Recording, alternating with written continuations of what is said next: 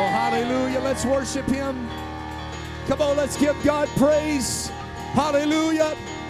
On this Wednesday night, I give you praise. I give you all the glory. I give you all the honor. Hallelujah. Thank you, Jesus. Thank you, Jesus. Hallelujah. Hallelujah. Somebody give the Lord a hand clap of praise in Jesus' name. Hallelujah. Amen. Praise God. It is so good to be in the house of the Lord. Amen. Here on this Wednesday night. Amen. Good to be with God's people. Thank you for coming to the house of the Lord here tonight. Amen. There's several things I want to say.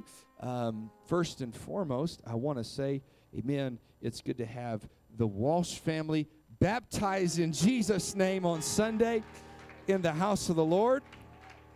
Amen. And it's also good. Happy birthday to their daughter, Keely. She just turned 15 today.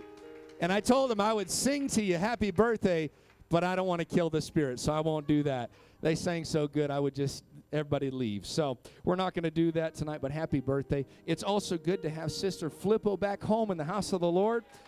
Praise God. Out visiting their grandbaby, and glad to hear good reports that they're doing well in Jesus' name. If you have your Bibles, we're going to turn open to the book of Matthew chapter 5. Amen. Matthew chapter 5 and beginning in verse number 31. And then we're going to be reading from Matthew chapter 19, verses 3 through 10. Amen. We're going to be continuing on in our lessons. Amen. Talking about matters of the heart and really going through Jesus' Sermon on the Mount and believing God's going to do great things in this service. Amen. Matthew chapter 5. And verse 31, it hath been said, whosoever shall put away his wife, let him give her a writing of divorcement. But I say unto you that whosoever shall put away his wife, saving for the cause of fornication, causeth her to commit adultery. And whosoever shall marry her that is divorced, committeth adultery. Not my easiest reading that I've ever had to do, but it's going to be good all the same. Matthew chapter 19. In verse number 3. Amen. If there's ever been a generation that needs to hear this word, it's this generation today. Matthew chapter 19 and verse number 3. The Pharisees also came unto him, tempting him, and saying unto him, Is it lawful for a man to put away his wife for every cause? No men better say amen. I'm kidding. Notice how is it presented. We're talking about several things here. We're talking about the way that the law has been presented to demean one group over the other. It has nothing to do with the woman. In both of these texts, this is how they've interpreted the law. It was all about what the man could do. And this is what the Pharisee tempting him said. Can I put away my wife for every cause? She burnt the dinner. Goodbye. Amen. She wrecked the car. See you later. She made me mad. There's no recourse for the woman in this text from what the Pharisee is bringing. And ultimately, what we're seeing here is a few things. Obviously, we're seeing the issue between genders, but we're also seeing the misinterpretation of the law. Because that was, in fact, the case of their day. That a man could divorce his wife at any point if he felt like it. If she made him mad, now I know that that's starting to sound a little bit like our world. Well, we just don't see eye to eye anymore. We fell out of love. We just don't have the same hobbies anymore. We don't like each other. We've been fighting a lot. Well, I'm going to be dealing with some good stuff here today, but that's what they're asking. They're just trying to catch him in the law. What does the law say? And Jesus answered and said to them, Have you not read that he which made them at the beginning made them male and female? God immediately dealt with that disparity between two genders. He pointed them before the law and said, look back at the beginning. You want to catch me at the law? Let's go back to before the law. He said, God made them male and female, and said, for this cause shall a man leave father and mother, and shall cleave unto his wife, and the two shall be one flesh. Wherefore they are no more twain or two, but one flesh. We like to read this at weddings. What therefore God has joined together, let no man put asunder. I think we need to read this not just marriages, but in marriage counseling. Amen. In the middle of a fight, you might have pulled up this verse. What God has joined together, let no man put asunder. They say unto him, why did Moses then command to give a writing of divorcement and to put her away? Now they're asking a law question. They're trying to catch him and trip him up. Amen. I'm taking my time on this text because I'm going to be preaching beyond just this text. And they want to know, and they're trying to catch him at the law. And they're saying, well, why then did Moses command? Notice how they're wording it. They're wording it as if it was Moses' will that people get divorced. That sounds like chaos. And Jesus said unto them, now this is what's beautiful about the author. See, everybody can read a book and give their interpretation of the book, but only the author can give you the meaning of the book. Amen. He said, Moses wrote this because of the hardness of your hearts, and suffered you to put away your wives. But notice how he points them back. But from the beginning it was not so. And I say unto you, whosoever shall put away his wife, except it be for fornication, and shall marry another, committeth adultery. And whosoever marrieth her which is put away doth commit adultery. His disciples saith unto him, notice how the disciples are now viewing it, if that's the case of the man, they're not concerned with the woman. If that's the case, if it's really that strict, Lord, if it's the case the man be so with his wife, it is good not to marry. You mean, Lord, I can't just get out any moment I want? Then I should just not get married. Just shack up. You think that that's Old Testament, and you think that's just in the Bible, but that is the spirit of our world today. It says, man, it's just good to not get married. But that's not true. The Bible says it's not good that the man should be alone. Now, I know there's some single folks that are shaking in their boots right now. And it's good. You need to get married. Praise God, to the right one. Pick one, not two. Amen. And for the married folk, I'm going to help you here today, and I'm going to hopefully be a blessing to you. But I want to continue on in our series, The Matters of the Heart, Part 3. I want to talk about marriage and family. Marriage and family. Would you set down your Bibles and let's pray all across this building. Hallelujah. Lord, we love you. We thank you today. I thank you for every marriage that is represented in this house.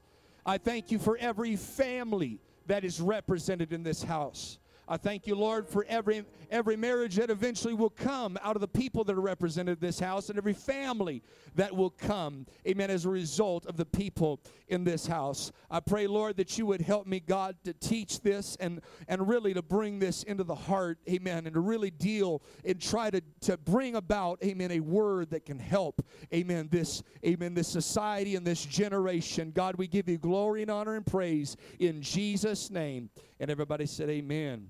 Amen. Shake your neighbor's hand. Tell him, God bless you. And you can be seated. Amen. Now, I'm going to hopefully give somebody some hope here tonight.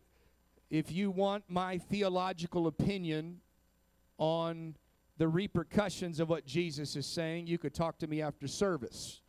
That is not what I've come here to do. I know there's some people that there's entire churches that have split over their opinion on this scripture. I'm not here to do that today. I'm here to really help marriages and talk to marriages and maybe just put a little more tools in your toolbox and really to preach and to teach for the benefit of the family and really the family of God. And I also want you to be encouraged and hopefully not worry here today. I am not here to do a marriage seminar. We just had one of those. Amen. Hopefully we'll have another one this next year. So that's not what I've come to do. But I want to help the marriages and the families that are represented in the house of the Lord.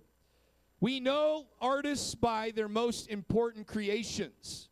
We know Michelangelo by the ceiling of the Sistine Chapel. Beethoven by his Fifth Symphony. There's those that they know George Lucas by the Star Wars saga. Each masterpiece in its own right reveals something of its creator. And the same is true of God, especially in his design and purpose for the family. We need to know that God has a special purpose for the family. It was through this structure that he built everything that we enjoy today on. This was not by accident. When God created the heavens and the earth, he did not stop at beautiful foliage, and he did not just stop at animals running around everywhere and fish swimming and birds flying everywhere. But he made all of that, and then he created a family to inhabit the earth. Two essential elements of a family are marriage, and then there is parenthood. These both reveal God's character like nothing else can in creation.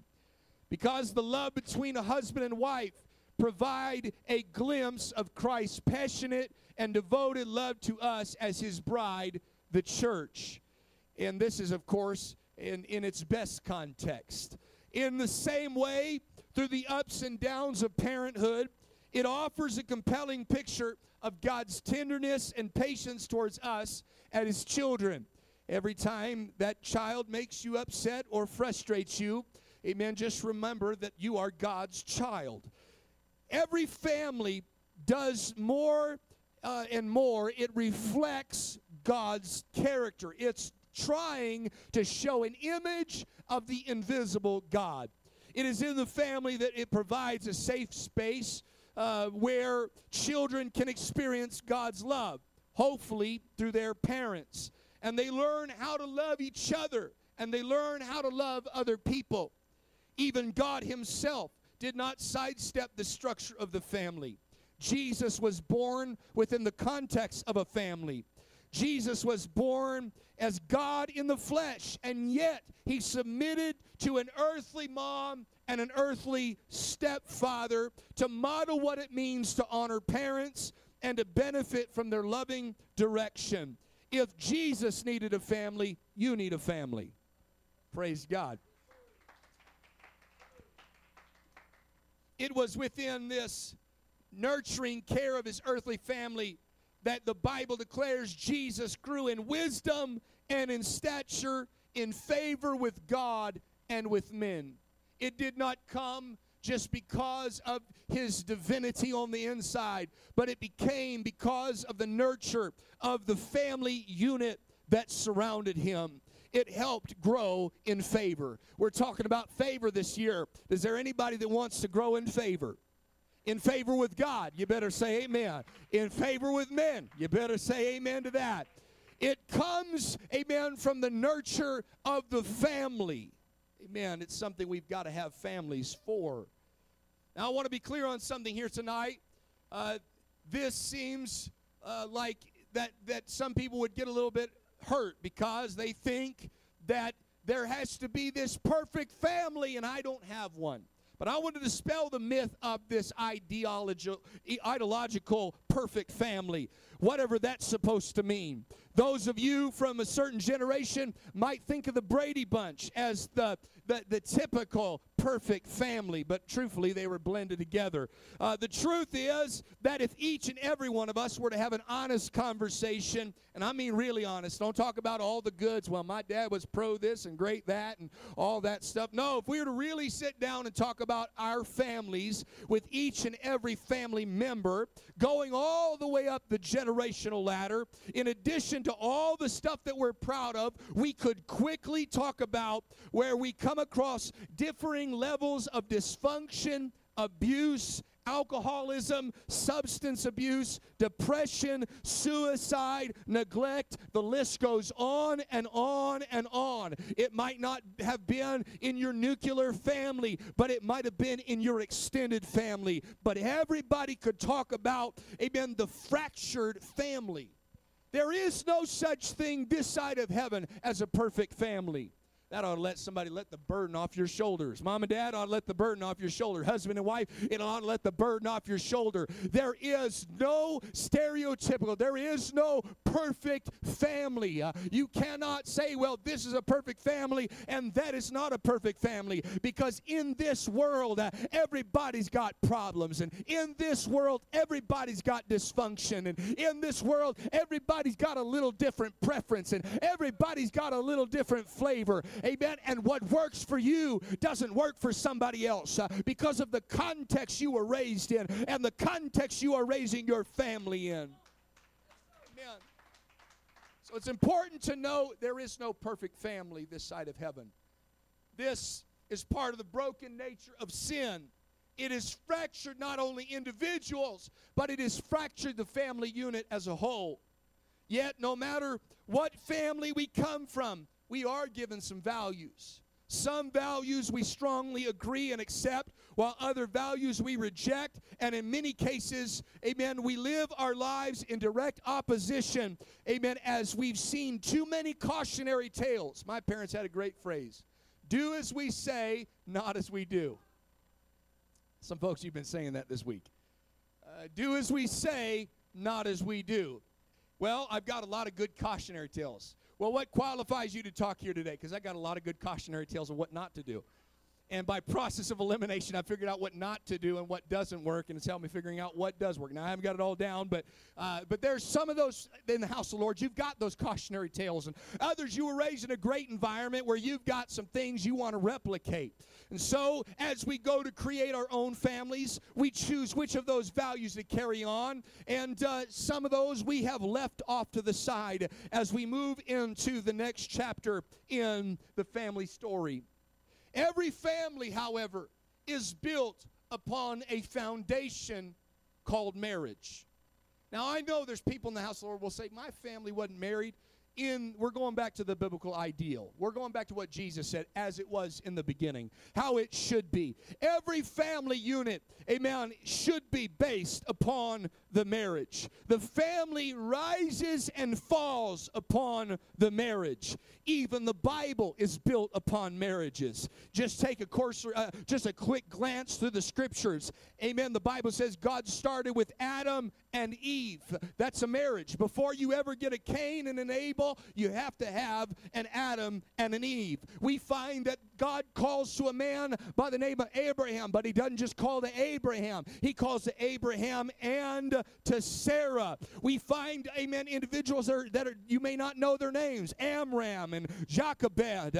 These are the parents of Moses, Aaron, and Miriam. We find Salmon and Rahab. We talked about Rahab on Sunday, and they produced a young man by the name of Boaz, and Boaz got married to Ruth, and that family unit, that husband and wife, produced a man by the name of Obed, and Obed, amen, got married to Nitzvet, and they produced a young man by the name of David.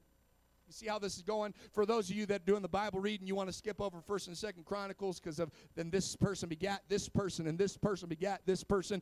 Amen. The Bible is telling you more, amen, than just history. It is telling you that if you look at the very nuclear, the very atomic level of a husband and wife, this is what they produced. And the Bible has no problem telling you that this is what this family produced. And it tells you all the sins and all the mistakes, and then it tells you this other family unit that made other decisions to serve God, and it comes about, amen, and God produces incredible things, and God brings about miracles. But where did that all start? It started at the very head of the family unit with a mother and with a father. Somebody ought to lift up your hands and let's magnify the Lord in this house. Hallelujah. Come on, I'm talking to some folks tonight, amen, that think that it's not a big deal. I talked a little bit about it on Sunday, but I want to tell you where you're at in your life, whether you are just married, you are a mother and father, or you are a grandparent or a great-grandparent, what you do makes a difference. Somebody lift up your hands and let's pray. Hallelujah. Hallelujah. Amen. We find David marrying Michal, the daughter of Saul.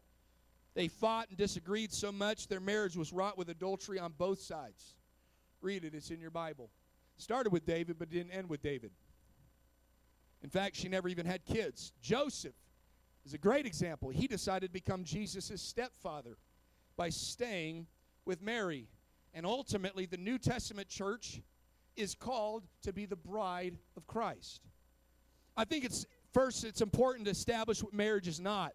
For those that are married or have been married or those that want to get married, we'll understand this, that most of the conflicts come from unmet or unrealistic expectations. So what do? We have to stop asking of marriage what God never designed it to give. Marriage is not perfect happiness. Marriage is not conflict-free living. Marriage is not, amen, an idolatrous obsession with your spouse. Amen. For those who wish it was, praise God. Rather, God designed marriage to provide partnership. God designed marriage to provide physical and spiritual intimacy. God designed marriage, amen, to have, amen, the ability to produce a family. God designed marriage that the two become one unit, that they take their two worlds. Amen. You ever wonder how God did it in the beginning? Amen. God took Adam, and I love what Brother Williams said. He took all the female out of Adam. Praise God. For those who say, I'm just trying to get in touch with my feminine side. You ain't got no feminine side. And if you do, you need to get some ribs removed. Praise God. But God took all the female out of the male. And God said, I'm going to make you separate. But isn't it powerful that God didn't want it to stay that way? Amen. That God separated them. But the whole ideal is that the separate parts and the separate beings would come back together and the two would become one. Amen. God brought about a separation. Amen. God brought about individuality. God brought about uniqueness. God brought about different giftings. And God said, whenever you find the one that I got for you, amen, God, I want to take each of you and through a threefold cord that's not easily broken, amen, as you, your spouse, and Jesus, amen, kick everybody else out of the circle. Make a three-person circle, you, your spouse, and God. Boot every ideology out, everybody else out, and say, we're going to make this thing one. Oh, somebody ought to give God praise. And it was God's ideal that the two would become one. And that in that pursuit of becoming one, they would pursue God together. Because the only way to ever become one is not by going to a surgeon to stitch you together. It's not a counselor to help fix you together. The only way the two can become one is go back to the source that separated the one into two. And that's God himself. Oh, I feel the Holy Ghost up in here. See, you don't know, but I'm talking about, as Paul put, and I'm going to talk about it at the end, he said, I speak a mystery unto you, which is Christ and his church. Hallelujah. That we were separated, but the separate parts don't have to stay separated parts. That God wants to be united again with his church. Hallelujah. Pastor, why are you talking about this tonight? I'll tell you why I'm talking about this tonight. Because there is an all-out assault on the marriage, on marriages, and on family in our society. Amen. According to the Barna Research Group, 4 out of every 5 adults, that's 78%, have been married at least once. The Barna study revealed that it's an even higher percentage with those that they deem born-again Christians. That's 84% that go and get married at least once. This study shows that marriage is actually the norm. For those who have been taught or believed or have had propaganda shoved down their throat that people don't get married, that's a lie. This is not an old study. This is a new study. Hey, listen, singleness is not the norm. And I'm not talking about people that are in the process of looking for a spouse. I'm talking about the people that say the world just shacks up and does all these things. Even amongst non-believers, even amongst atheists, the percentage is over 67% that get married. Why? Because God made it so in the beginning, and there's something in the human nature that says it's not good that I should be alone. It's not good. And even the atheist that does not believe in God testifies to God when they tie the knot, when they go to the altar, whether they got a priest, amen, or somebody working for the State Department. I want to tell you, they are testifying of the ways of God because God wanted it to be that way. God wanted there to be marriage. God wanted there to be family. Man, it's the norm that there's marriages. But notice how our world's trying real hard to shift that narrative. It's trying to convince another generation, amen, that it's too stressful to get married. Amen. In fact, in that same study, they found that 33%, or 1/3, out of all adults in the study had been through at least one divorce. George Barna, who directed the study, noted that Americans have grown comfortable with divorce as part of life. This is what he said. There no longer seems to be much of a stigma attached to divorce. It is now seen as an unavoidable rite of passage that everybody's got to go through. The researcher indicated interviews with young adults suggest that they want their initial marriage to last, but they are not particularly optimistic about that possibility. Amen. This is a recent study in the last couple years. There is also evidence that many young people are moving towards embracing the idea of a serial marriage. You ever heard of a serial killer? They don't just kill one, they kill multiple. That's what a serial marriage is. It's through where one person gets married 2 or 3 or 4 or 5 times because they're seeking through process of elimination the partner that they think will be perfect for them. We're living in a world, amen, where the samples are free. Hallelujah. Isn't it any wonder that that's why the Bible declares, as it was in the days of Noah, so shall it be at the coming of the Son of Man. What did he say it was like in the days of Noah? They're going to be eating and drinking, but it also continues on. They're going to be marrying and given in marriage. Now, I know that there's people that read that just straight forth. Yes, there's people going to get married when Jesus comes back. That's good news. Amen, that even when Jesus returns, people are still going to be getting married. Amen. Praise God for the single folk in the house. You should have shouted right there. Jesus, don't come back until I'm married. I used to pray that. One guy joked, he said, used to pray, God, don't come back till I got married. Then he got married. He said, Lord, you can come anytime you want. Praise God. And so, as it was in the days of Noah, so shall it be in the coming of the Son of Man. They're going to be marrying and given in marriage. That lets us know 2 things. Having some fun here tonight. It's a serious subject. You got to laugh once in a while. Amen. There's 2 points that I want to make here. Number 1, that a subject of the end times will be divorce and remarriage. Marrying and giving in marriage. Second thing I want to point out is that it's just as our modern society has said. They want to redefine marriage. They want to redefine marriage as we've heard it on the media, where it can be a man with a man or transgender, non-gender, binary, whatever they want to call it, to another, whatever they want to call it. Now there's no gender, so I guess it doesn't matter. But they want to redefine it further than that. This is why we stand so strongly against Hollywood. Because they'll pay a ball player $53 million. And he's had 5 or 6 or 7 wives. He's got 10 kids with different people. And there's other people. There's not just sports stars. There's movie actors and actresses that are just always, you walk through Walmart and you go right there to checkout and you will continually see tabloids.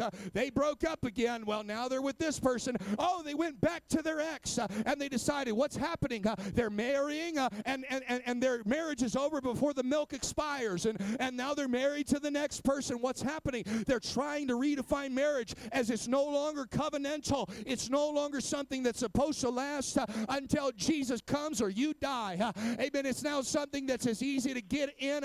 It's easier to get out of a marriage than it is an AT&T contract. It's easier to get out of marriage, amen, than it is to go through the drive-thru. And there's an entire world that wants to redefine it. But I've come to tell hell tonight, amen, that as far as the church goes, we're going to stand upon the Word of God, and we're going to say it was not so in the beginning, and God made them male, and God made them female, and He said the two, not the three, not the five, the two shall become one. Oh, somebody ought to shout in this house and give God praise. Come on, hallelujah. Come on, we're going to stand for truth because truth sets people free. Truth sets people free. Truth will save a nation. In the end times, there are going to be people marrying and remarrying at will. Folks, we're living in the last days. Yeah, that's the truth. We're living in the last days. And this is what Jesus is dealing with in our text. He's dealing with the nuclear family or the atomic family. We're all part of the Adams family. My science nerds will get that in a little while. Starting with the most intimate part of all, the marriage. This is a matter of the heart, folks. It's a very serious subject at that. Jesus spoke on multiple occasions about the marital unit, and the question is why. Now we could talk about our theology for a moment, but it's very plain. Jesus said there's really only one reason, and that's for the cause of adultery. And even then, He gave further understanding. He said, this is what it is. He goes, because the hardness of your heart, in other words, if you're not willing to forgive, that's your only out. Now, again, He's not trying to give a clause in the law. He's just letting them know that this is a matter of the heart. He's also going back, and He's talking about the nuclear family. He's talking about, amen, that how we handle this relationship of marriage, because they were coming to Him. They were trying to trip Him up. They were taking something that was covenantal and serious, and they were making it trivial, just trying to trip Jesus up so they could catch Him in a lie or catch Him against His own words. Amen. They were just making it flippant and no big deal. And Jesus started dealing with the very issue they had, where they were dealing with marriage, where marriages were like they are today, not just in Rome, but amongst the Jewish people, that if a husband didn't even like his wife, he could get rid of her, and they would even justify themselves with the law, and they say, see right here, I've got an out. And yet Jesus said that's not how it was in the beginning. God never wanted you to have an out. God wanted you to find a way to make it work. Hallelujah. I want to preach to this church. This is why Jesus talked about it. Amen. There's people, they do not believe that their horizontal relationships affect their vertical relationship. But Jesus understood, amen, that if you get it messed up on the horizontal, what's the horizontal? You with your neighbor, you with your spouse, you with your kids, you with everybody else around you. You'll never get it right, amen, between heaven and earth. It's a matter of the heart, because if you can't forgive your spouse, if you can't make it right with your spouse, there's no way you can come to church and shout on Sunday and make it right with God. Jesus put it in this way. Let me give you the principle. If you say you love God, but you hate your brother that you can see, and you love God that you can't see, He said you're a liar. And this is why Jesus said you got to fix it with your spouse so you can have it right with God as well.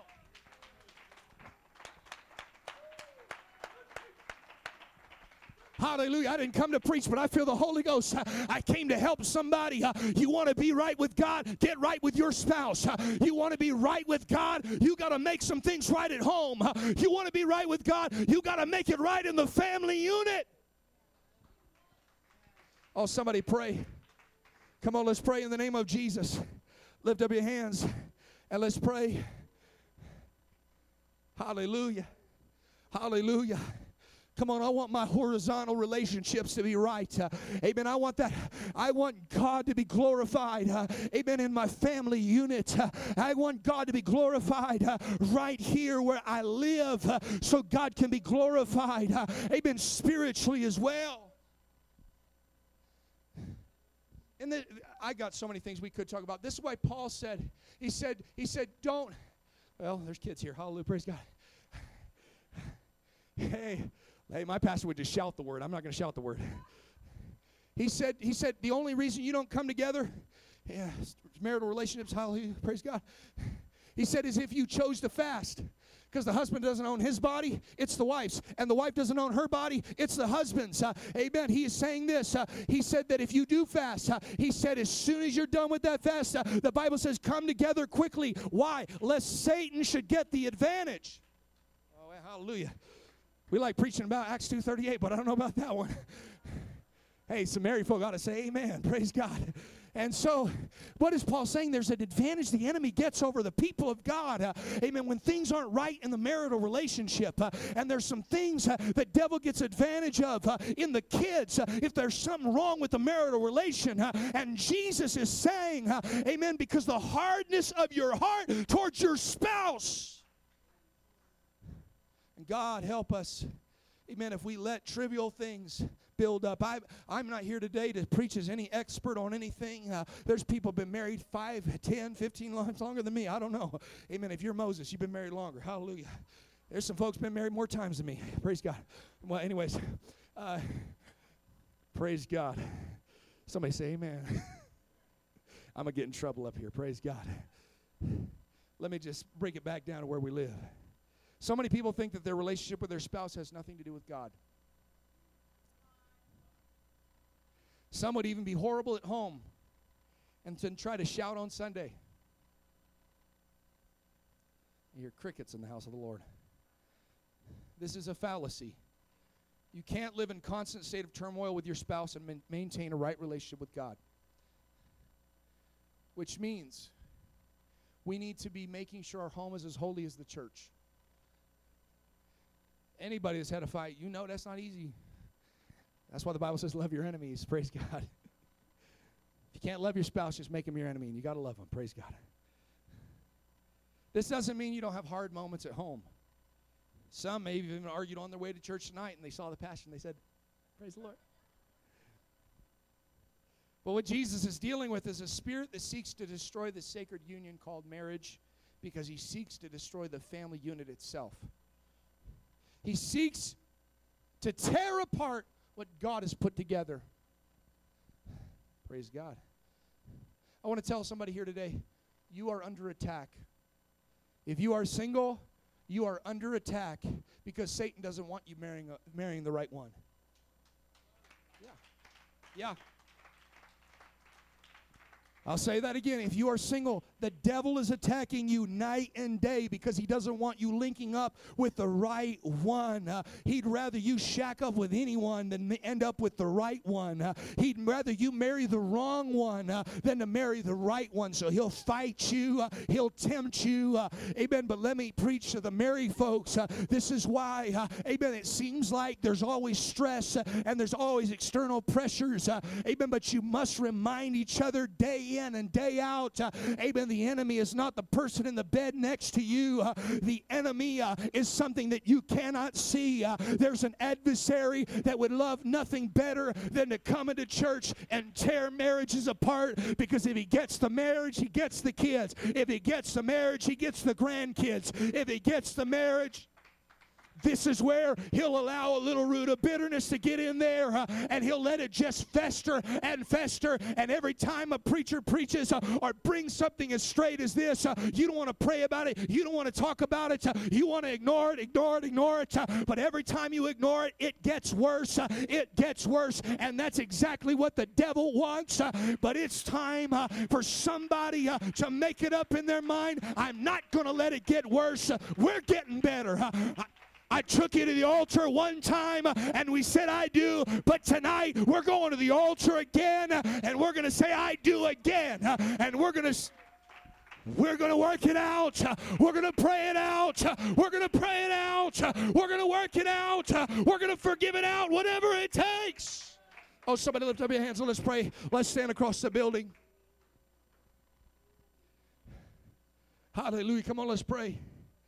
We have an adversary called the devil that would love nothing better than to rip families apart. Hallelujah. I've seen it come into a church. Amen. I've just come well before that happens to put the devil on notice. This is a church where the marriages are going to make it. This is a church where the marriages, amen, are primary. This is a church where the family unit is primary. Amen. Somebody pray all across this house in the name of Jesus.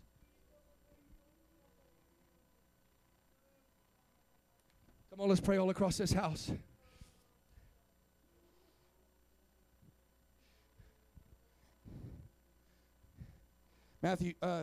Ephesians chapter 5, Brother Dixon. Well, if I can't go out with a shout, I'll go out with a tear. Or maybe some tomatoes thrown at me right here. Wives, submit yourselves to your own husbands. Not to somebody else's husband, your own. How? As unto the Lord. Man, I'm having too much fun tonight, man. I ain't talked about marriage one time since I've been here. Come on. We're going to have fun tonight. We're going to preach it because our world's divorcing. Families are falling apart.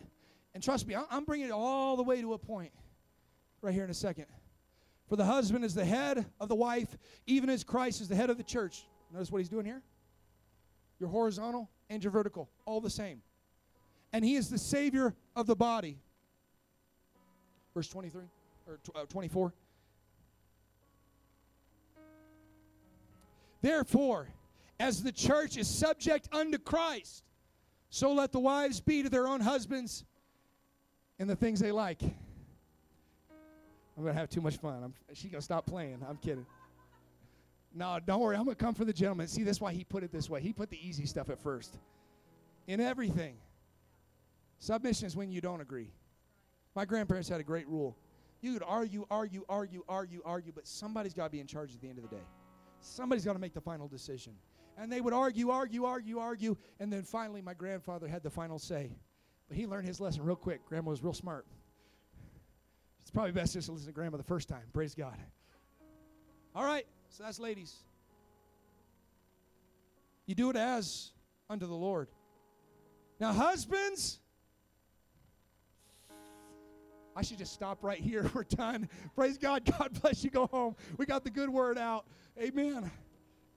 Husbands, love your wives. How? Even as Christ loved the church.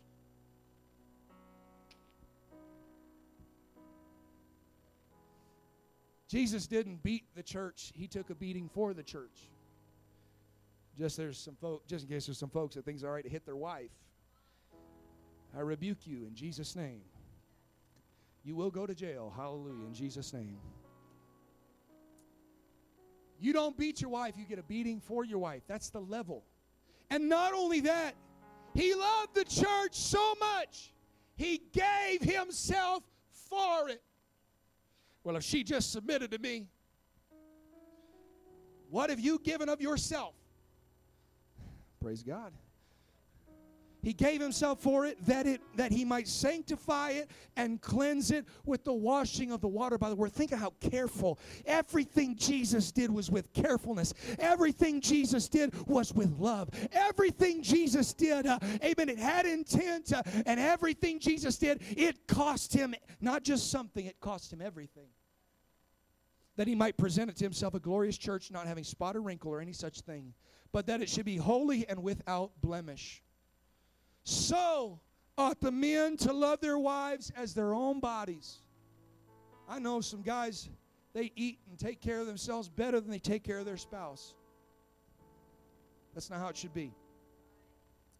He that loveth his wife loves himself. If you want to know where the real problem might be in a marriage, it's men, how much do you love yourself? I'm not talking about self-love in the bad sense, but it's time to get some love for yourself back so you can show and share that love with your spouse. For no man ever yet hated his own flesh, but he nourished it and he cherished it, even as the Lord the church. For we are members of his body, of his flesh, and of his bones. And for this cause. See, when Adam said that, when the Old Testament said that, it was all going and it was leading somewhere. It was going to talk about the family unit. Jesus quoted it, and now Paul's quoting it, but he's bringing forth a mystery. All of this was written, for this cause shall a man leave his father and his mother, and shall be joined unto his wife, and the two shall be one flesh. For this is a great mystery, but I speak concerning Christ and the church. Nevertheless, let every one of you in particular so love his wife even as himself. And the wife, see that she reverence her husband. The maintaining of love and respect in a marriage will not only translate to a good marriage, it will translate to a stable home life. Kids that feel secure, a better walk with God, and a thriving church. I talked for 44 minutes for this one point. Healthy marriages equal healthy families. Healthy families equal healthy Christians. Healthy Christians equal healthy churches. And healthy churches equal a healthy nation. You want to save the world? Love your wife. You want to save the world? Reverence and respect your husband. You want to save your kids? Make it right in the marriage. You want to save the world? Make it right in the home.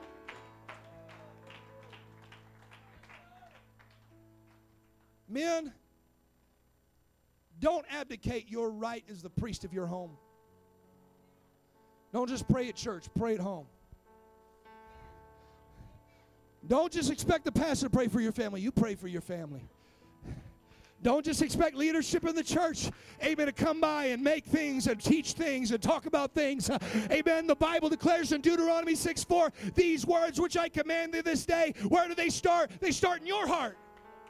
And when they get in your heart, everywhere you go, you're talking about them. Everywhere you go, you're sharing it. Hear, O Israel, the Lord our God is one Lord. Wasn't that great, church? Didn't we have great preaching? Wasn't the altar call awesome? I'm so glad God's moving. Or you could be like Achan, and you could hide some things from Jericho in your house. And what the church don't know, the pastor don't know. In fact, his problem, Achan's problem, is he even hid it from his wife. Hallelujah. What you do on the internet matters. Hallelujah. Well, I'm going to stop right here because I could go off into a lot of things. What am I saying? We need to have healthy marriages so we can have healthy families, so your walk with God can be healthier, so our church can be healthier. So many people want to say, well, the church did X, Y, or Z. Yeah, probably. But I found when a family has revival, the church automatically has revival. Amen. Let's lift up our hands and let's pray. I want to do something here tonight. I would like every family to come. Every husband and wife, I'd like you to come down to this front. Now, there's some single folk. You might be in a family. I want you to join your family. If you don't have a family, you are a family of your own. And I want you to pray for some future things.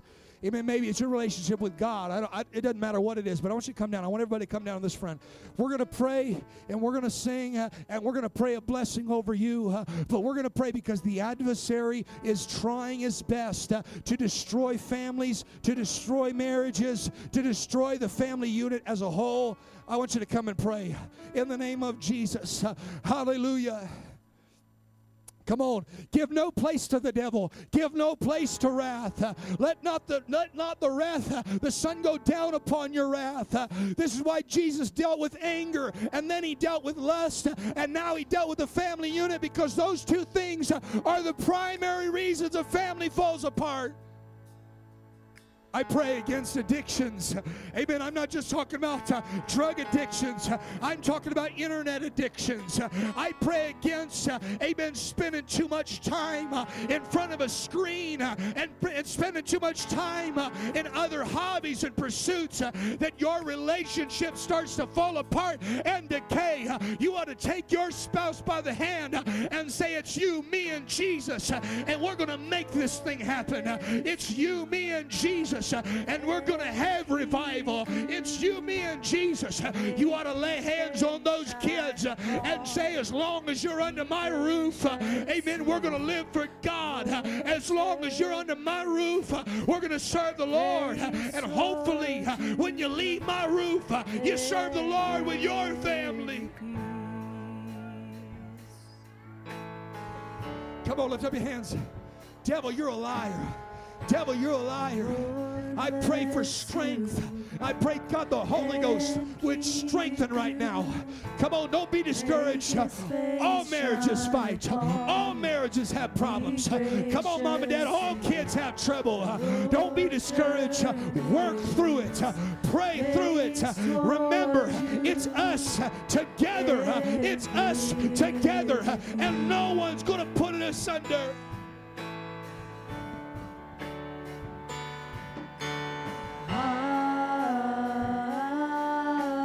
Amen. Amen. Amen. Come on. This is not a place of guilt. This is a place of power where you can say, God, in power. Because God knows what you and your spouse could be. God knows what you and your family could be. Don't let the devil take you out. Fight for your future. Fight for your family. And keep you. Make his face shine upon you and be gracious to you. The Lord turn his face toward you and give you peace.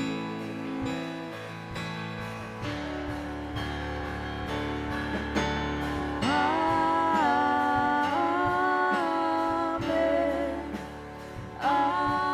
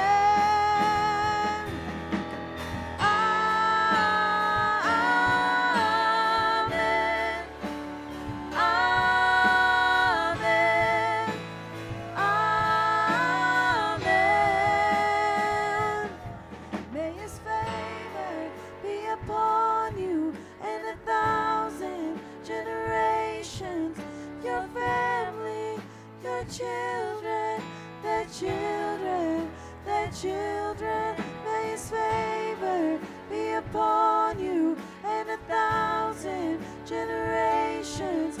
Your family, your children, their children, their children. May His favor be upon you and 1,000 generations. Your family, your children, their children, their children. May His favor be upon you and 1,000 generations. Your family, your children, their children, their children. May His presence go before you and behind you and beside you, all around you and within you.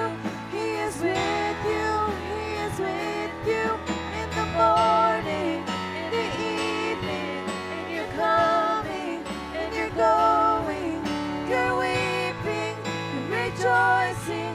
He is for you, He is for you, He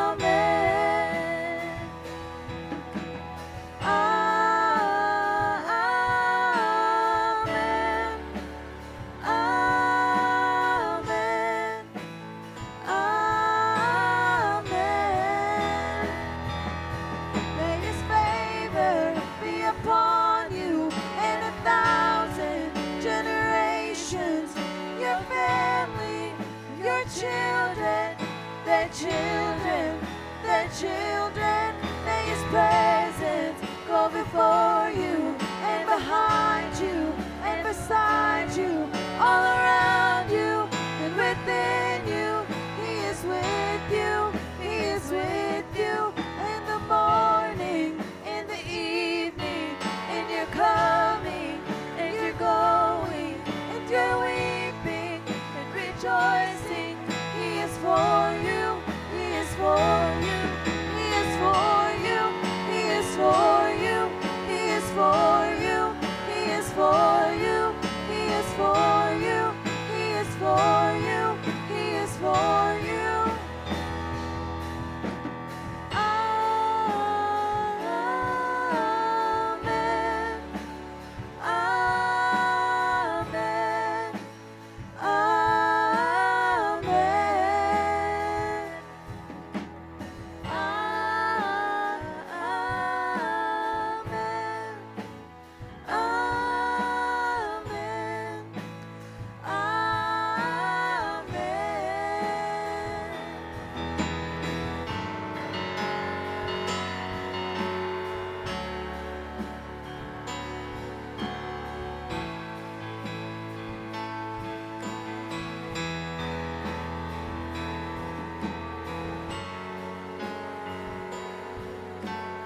Come on, that's it. Let's pray. Come on, take a moment. If there's anything worth praying for, it's your marriage. If there's anything worth praying for, it's your family. If there's anything worth praying for, it's your walk with God as part of the church, which is His bride.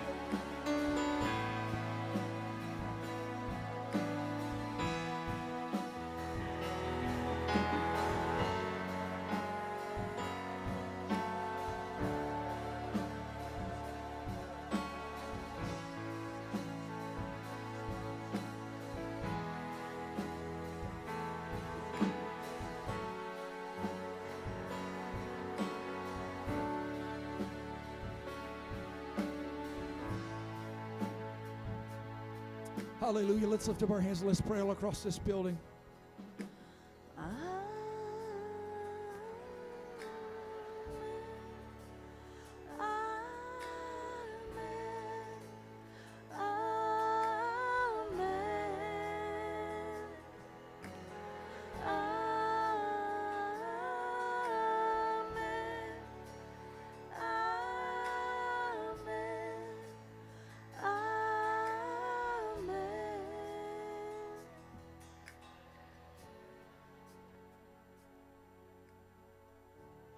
As goes the family unit, so goes the world.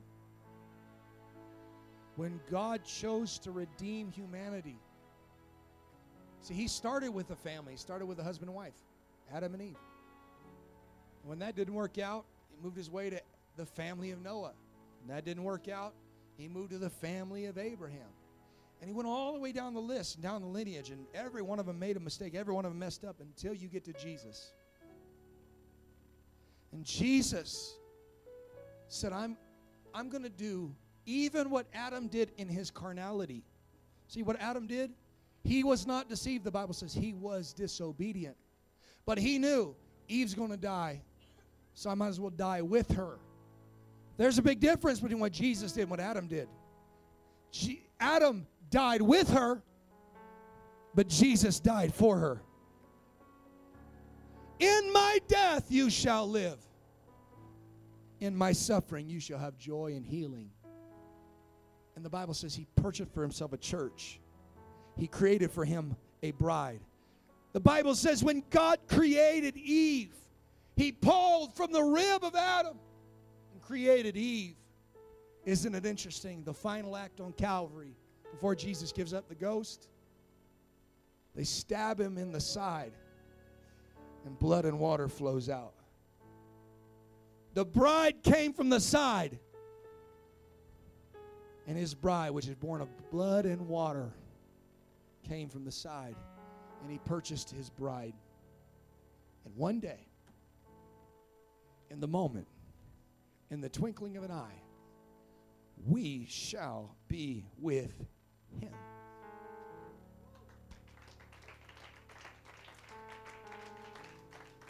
See, I was single for 28 years, and let me tell you, whew, praise God, I was ready. I was prepared. I flew in a couple weeks before the wedding. You know what I'm saying? I slept on somebody's floor. They didn't have a bed for me. They gave me an air mattress that ran out of air every single night, and I still got back problems from it. We made our wedding at night or in the afternoon, because I was not about to sleep through my wedding. Jesus is coming back. That wedding's coming real soon. Are you ready for it? Is your marriage ready for it? Is your family ready for it? Is your walk with God ready for it? Come on, somebody. Let's lift up our hands and let's pray. Father, we love you. We thank you today. We thank you for loving us, for dying for us. We thank you, Lord, that you care about the family unit. We thank you that you care about our marriages. We thank you, Lord, that you care about your church so much you would lay yourself down and die for it, God. I pray, Lord, that you, amen, God, would make that same spirit in every husband, Lord, and the due benevolence that the church has for you, God. I pray that every wife would have that very benevolence that says, thank you for doing what you did. You did not have to, Jesus, but you did. And God, we give you glory and honor and praise in Jesus' wonderful name. And everybody said amen. Let's clap our hands and give God a shout of praise. Hallelujah. Praise God. Shake hands, be friendly, love one another. Amen. Make sure it's not somebody else's spouse or I'll rebuke you. If it's somebody else's spouse, we believe in laying on of hands from the husband. No, I'm kidding. Praise God. God bless you.